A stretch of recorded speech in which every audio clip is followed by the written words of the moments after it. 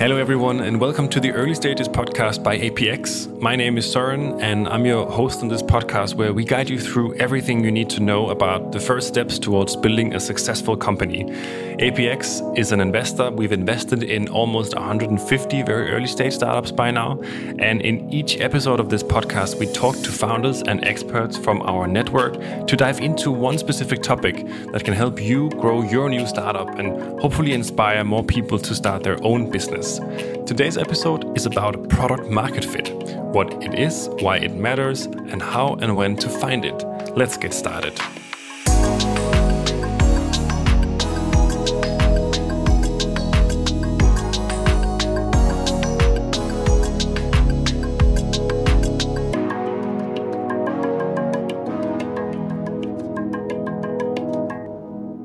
If you have listened to the previous episodes of this podcast, you will have noticed that the term product market fit has come up quite a few times. And this is with good reason. Today we dive into why that is.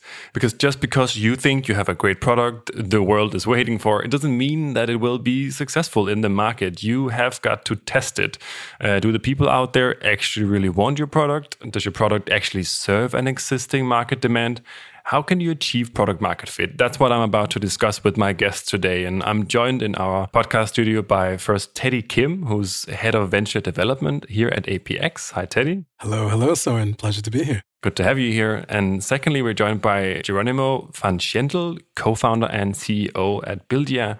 Hi, Jerónimo. Hi, Søren. Thanks for the invitation. It's a pleasure to be here. It's great to have you here. And I think it would be nice, Jerónimo, if you could just first give us a little introduction to Bildia. Yeah, so Bildia is a state-of-the-art procurement software and digital ecosystem for construction. What we help is mainly general contractors, but also other stakeholders like subcontractors, manufacturers, real estate developers to digitalize, first of all, centralize, optimize, and add a smart data layer to all their procurement operations. I'd like to first start this conversation about product market fit by asking you, Teddy, if you can be the one to define for us in the clearest way possible, what is product market fit exactly? Thanks, Søren. You're giving me probably the most difficult question I think startups will face. So thank you for that. I mean, it is, like we were talking about before this, kind of like the Holy Grail. It's this mythical creature that we all look for, but it's difficult to define. It's going to be different for each company. It's going to be different for different stages of the company. I think the actual term was probably coined by Mark Andreessen, but I think he first used it back in 2006 or 2007. But basically, I think the way they had defined it back then was it's finding a problem and a solution to that problem for what they define as a good market. So probably a big and growing market in terms of venture capital. Now, I think about it a little bit differently because we at APX deal with such early stage founders where the usual signs that people look at in the public markets around revenue and growth just don't apply. Revenue is a lagging indicator, as we always say here at APX. But the way we define product market fit is customers waiting outside the door wanting to use your product. And once they're starting to use your product, no matter how clunky and non-functional it might be, is them saying, I really want to use this and I'm going to stick around and keep using this, which means engagement rates, even if the actual number of customers who are using it is low, but the retention is high. So that's kind of how we define at these earliest stages. But we understand that each company is going to be different. Yeah, and with Mark Andreessen, just to get that in straight, you're referring to co-founder and general partner of well-known Silicon Valley venture capital firm Andreessen Horowitz, founder, who's coined for quite a few relevant things. And I actually found his definition just before we talked, Teddy. It said something around when an entrepreneur identifies a need in the market and builds a solution that customers want to buy, that's product market fit. Is this too simple for you or for your taste, or can we go with this as a definition, Teddy? I mean, I'm not going to say, I respect the guys there so much. I won't say he's wrong, but would I question it's helpful? Maybe. Because if I were a founder at the beginning of, putting my first version of a product out there, maybe even just a viable test, I'll be looking for, hey, am I really defining the problem the right way for the right target customer? I would say that's the first thing I want to understand, even before I think about putting a product into the market. And then as I build it and as I test with those users or those potential customers, are they coming back asking for more? And are they sharing with other people who they live or work with around them? And they're saying, hey, we have similar jobs to be done or objectives to be done. How is this product helping me do that better? Even if the product is terrible, Like they're saying, look, there's so many bugs, but I'm still coming back to it next week, every week. So that's kind of how we would define it is, don't worry about reaching 10,000, 100,000, 1 million people in the early days. Focus on a target segment and then try to really show that this product is solving for a very specific problem. Even just one feature set, one specific problem is enough in the early days. And if that hypothesis does ring true, then we can build from there to a larger target segment. So I think it's always a bit misleading because so many investors out there will say, how big can this be?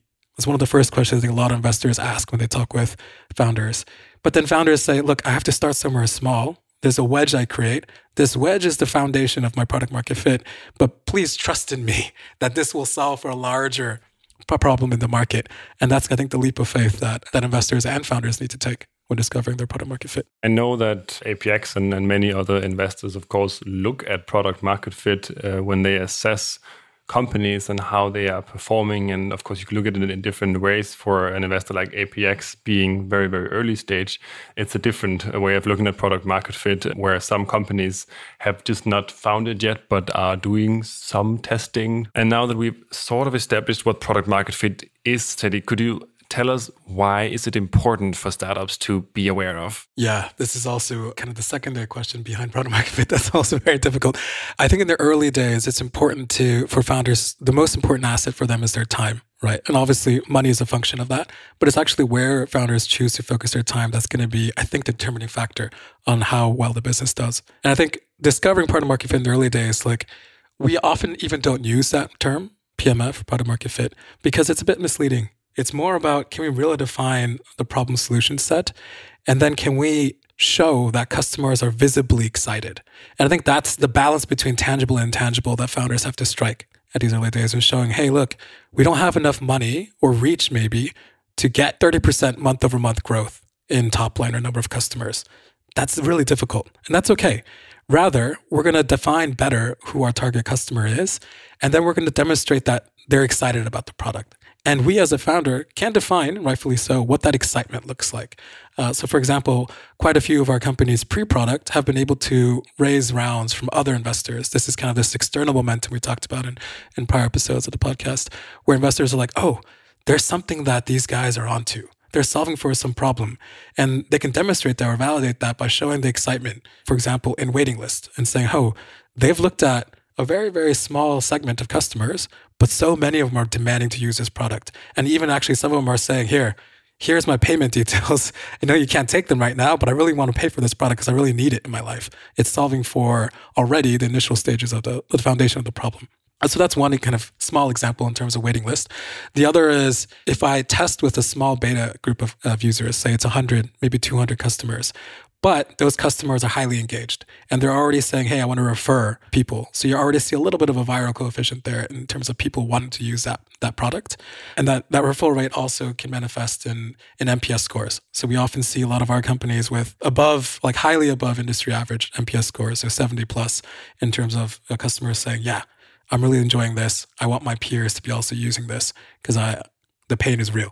Makes sense, Teddy. And my apologies for asking you these very top line, broad questions. I think you did a fine job, though, on getting us up to speed with at least understanding sort of the basics of what it is and why it matters. And I think this is a good point to bring in Jerónimo for your story with Bildia. Can you tell us a little bit about your own story and experience with finding product market fit? And please take us back as early as you want, basically, with your company. Yeah, thanks for that question. And I must say before that I resonate a lot with some of the points raised by Teddy, like namely the one that was saying, am I really asking the right problem or framing the right problem? It's been super intense learning journey for us. And I think the startup has transformed quite radically in that search of the Holy Grail. We are a purely B2B company, and we are in an industry which is construction, which is quite complex in the sense that every project is a prototype, is different from the other one, and in the sense that it's extremely fragmented and there are a lot of technical processes going on. And on top of that, and all of this, I say it because it's very important for the product market fit journey, we are digitalizing one of the, I would say, 3 core processes of our industry. And we, at the beginning, coming from the world of construction and having worked with this problem of procurement, we thought the real problem was about the connection between part A and part B and making that efficient. And our vision, our long-term vision was, and still is in a way, building the trading network of construction. So connecting all of these ecosystem in a way that is efficient for procurement. And within that, we started with a model that responded to what the venture capital literature has called market network or SaaS-enabled marketplace. We understood that it was having an initial fit because we started to see that within our corporations, the companies we sell to, which are now typically medium, let's say tier 2 construction companies, which are between 50 and 500 employees, we identified that suddenly you come with a value proposition, you identify a pain, you ask whether they identify with this pain or not, and they say, yes, this is totally what we live day by day. And you have like an engineer of procurement in the first meeting, but in the second meeting you have already like the director of procurement, even director of operations, and then the whole director of digitalization in the meeting. And they want to listen to what you're saying, and they're spending their time in understanding it and in looking at how they can implement this in the company and moving forward to second and third meeting with that. That's something that was a super early indicator that we were on the right track. But this was super valuable to understand what Terry was saying at the beginning. Am I defining my problem the right way? And is my product going and growing in the right direction? So by meeting with all of these people, the relevant customer persona and user and so on, we were able to accelerate the way we learned about our product, exactly putting ourselves in the feet of the customer and adding these functionalities or putting the value more on one part or on the other. Or even, for instance, to give you an example, we identified that the pain is perceived differently in the engineering layer of the company and in the C level of the company, right? The engineering level of the company looks at the process, looks at the optimization of the process and at fulfilling technical, timing, and aesthetic requirements of construction, whereas the C level, of course, looks at numbers and also looks at data. They all look at both, but their level of priorities is quite radical. It's quite different. So we also understood how to develop the product in a way that solved the questions to the engineering level and to the C level in one sales cycle instead of having to do it twice or 3 times. So that's where we are now. Jerónimo, you talked about like defining the problem and working towards it and testing it and looking at the metrics. And you also, of course, have to define for you in this sense, what were the metrics you looked at, but on sort of if you can, on a general level, what are the things to look at when you are testing product market fit as a very early stage startup? In our case, we're B2B, and you need to make sure that you're putting your customer, the relevant customer, in the position of using the software and in going through the core interaction that you are actually saying, okay, this is, if we solve this pain, you'll be using this day after day, the whole day probably in your office, right? So you need to make sure that your customer is on that, is putting themselves in the foots of using the software itself. How do you see that before even you have the opportunity to build pilots and once you build the pilots or you build the first customer engagement?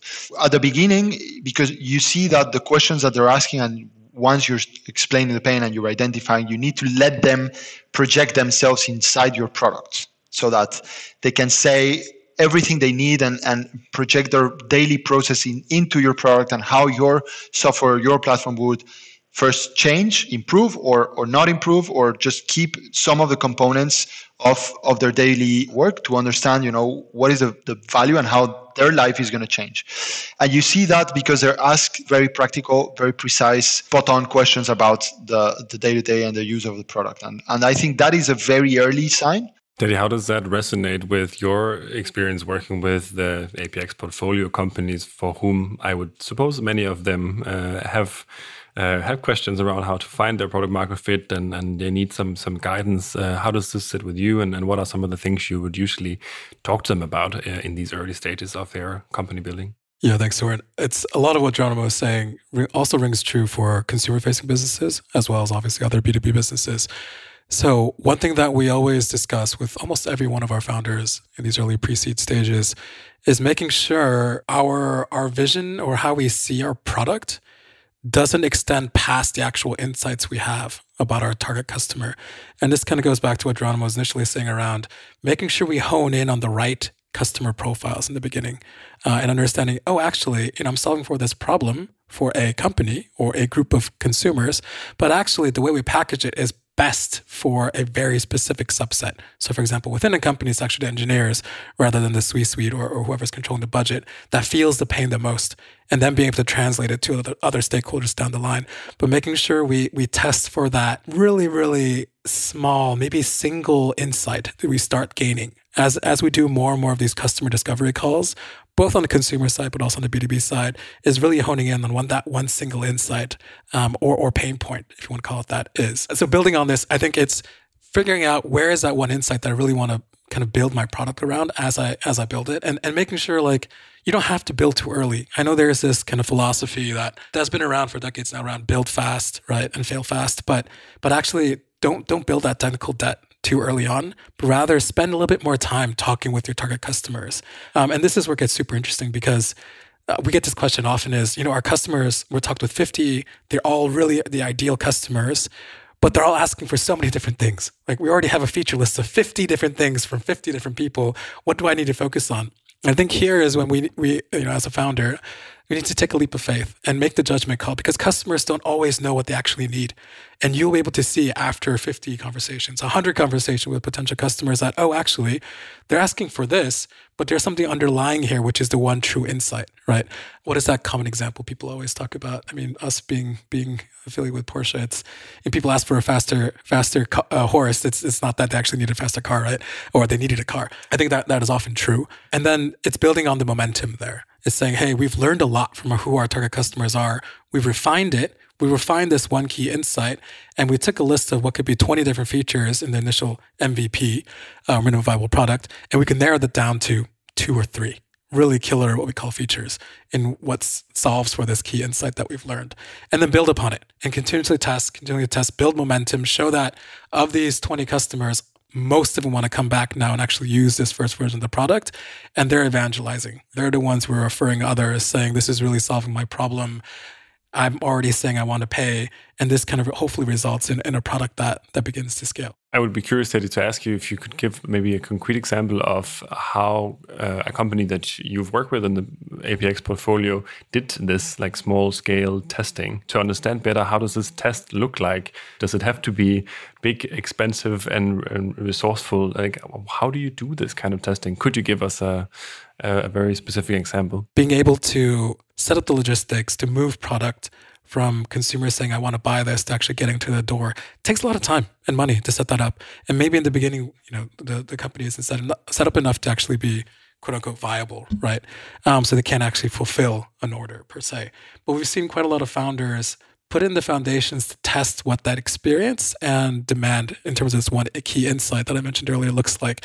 For example, quite a few of our e-commerce kind of focused founders have created WhatsApp stores. You don't need a good-looking front end to a product, but take something that's working out there, a clunky version of a product, and make it tailored for solving for this one key insight. And as you use a clunky version of a WhatsApp store, figure out what exactly customers are looking for, what their behaviors are, where, for example, in this e-commerce model, why are they not using other e-commerce platforms out there to fulfill a similar need, right? So that's one key way of doing it. And then building up, let's say, a quote unquote user base of people who are saying, hey, I'm buying from you. I'm actually going to give you money to your bank account. It's manual. I have to actually put it into my banking app and send you the cash. But I want to come back next week or in a couple of weeks, and to be able to demonstrate that, actually, this is working. And it makes sense for us to then build our own kind of version of the product, a native version of the product outside of the clunky versions of how we've been testing it, and invest in that next step. Because we've proven our first set of hypothesis. Next set of hypothesis is let's build the product reflecting what we've learned around this key insight, and then see if more people are coming and coming with a similar behavior in terms of their purchase behavior. Talking about the very early stages about starting a company, as we do on this podcast, I want to ask both of you, what's your take on how early should a startup try to find product market fit? Is there a period of time where you don't have to worry about this? Or should you, like from day one, say we are working towards product market fit. And we have established by now that it's not a fixed thing. It's a holy grail and you are in a way always searching for it. But how should you think about it in the very early stages? Jerónimo, maybe you want to go first? Yeah, thanks. That's like your first question to Teddy, like super hard question. But I guess, in the end, every startup, in my opinion, every company, in my opinion, it's about two things. One is impact, be it, changing the way business goes or doing positive impact in the world in some way. And the other one, obviously, is economical viability, right? That's the goal. And that is why I would dare to say that I feel that the venture capital world supports us in those two quite strongly. And those two need to be in a way all together, right? It's not only about making money, but also about making money in a way that is impactful, right? So taking that initial reflection, I would say that you should always aim from the product market fit from the beginning, but you should not get obsessed with it. And let me elaborate on that. Your product market fit, in a way, is a validation that your impact goal is going to be fulfilled or is being fulfilled. In the sense that if there's product market fit, it means you respond to a problem that is real. It means that your company can do a positive impact in the world somehow, regardless of the sector you are in. And of course, the consequence of that is building revenue and becoming progressively a viable business.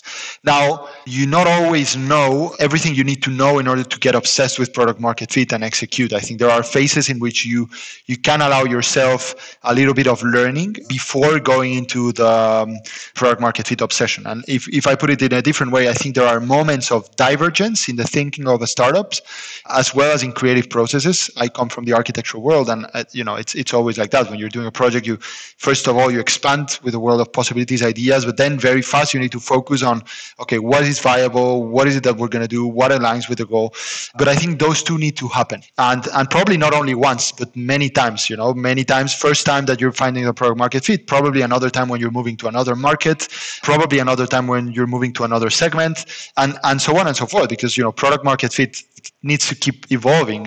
If you launch a new product, you also need to find that product. So that's it. I think that's what I would say. But there's a danger if you keep too much on the expansion mode or the divergence mode, that you define a system, you define a beautiful picture of something that is not executable or that you cannot execute, with the resources you have.